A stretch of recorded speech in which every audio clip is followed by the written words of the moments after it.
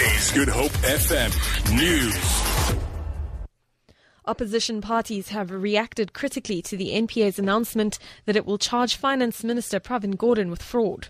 Director of Public Prosecution Sean Abrams announced this morning that Gordhan, along with former SARS Commissioner Oupa Magashula and former Deputy SARS Commissioner Ivan Pillay, would appear in court early next month.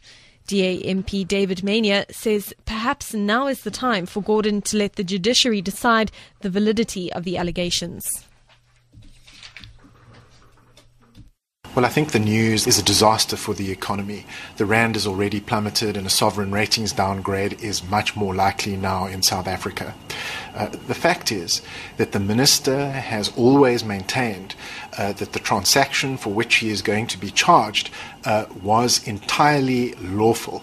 And we believe that we must now trust the courts to determine whether there is any merit to these charges.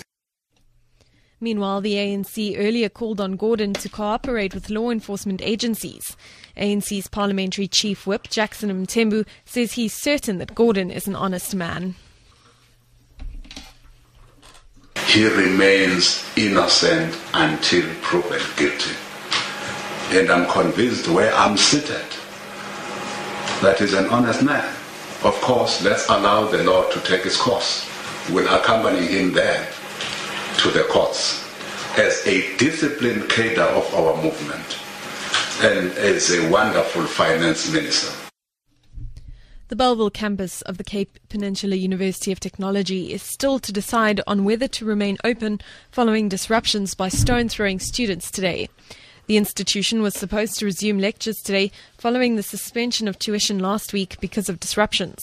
University spokesperson Lauren Kansley says there were skirmishes between students and private security after a meeting with the Vice-Chancellor, Prince Nebutalu, earlier this morning. A group of around 1,000 protesters had gathered outside the admin building at our Bellville campus, this despite the directive that all classes should commence today. A small group of protest leaders were allowed into the building to meet with the VC, but shortly thereafter the gathering started stoning private security. And the Vice-Chancellor, also just to put it in context, the Vice-Chancellor met with them 3 times last week. We are also aware of a minibus van that was set alight at Cape Town campus and are still waiting on further info with regards to that. Meanwhile, there is a heavy police presence at CPUT's Cape Town campus. Tennant Street is closed between Constitution and Keisergracht, and students have also gathered at one of the residences. British TV executive Mark Burnett says he's not able to make public previously unreleased footage of Donald Trump on his former reality TV show, The Apprentice.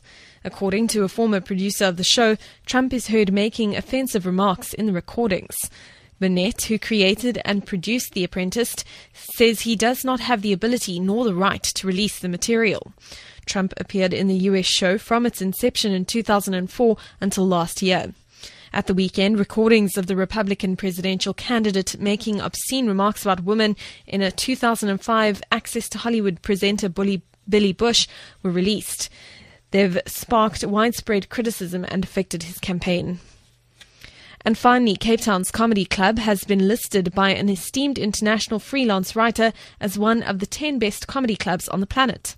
Tim Richards' article on comedy clubs around the world has just appeared in the Fairfax newspapers in Sydney and Melbourne, Australia. The Cape Town Comedy Club as a brand is already 11 years old. The venue, dedicated to stand-up comedy, is owned by comedian Kurt Skoenrath.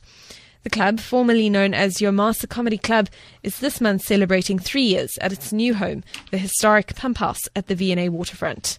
For Good Hope FM News and Traffic, I'm Amy Bishop.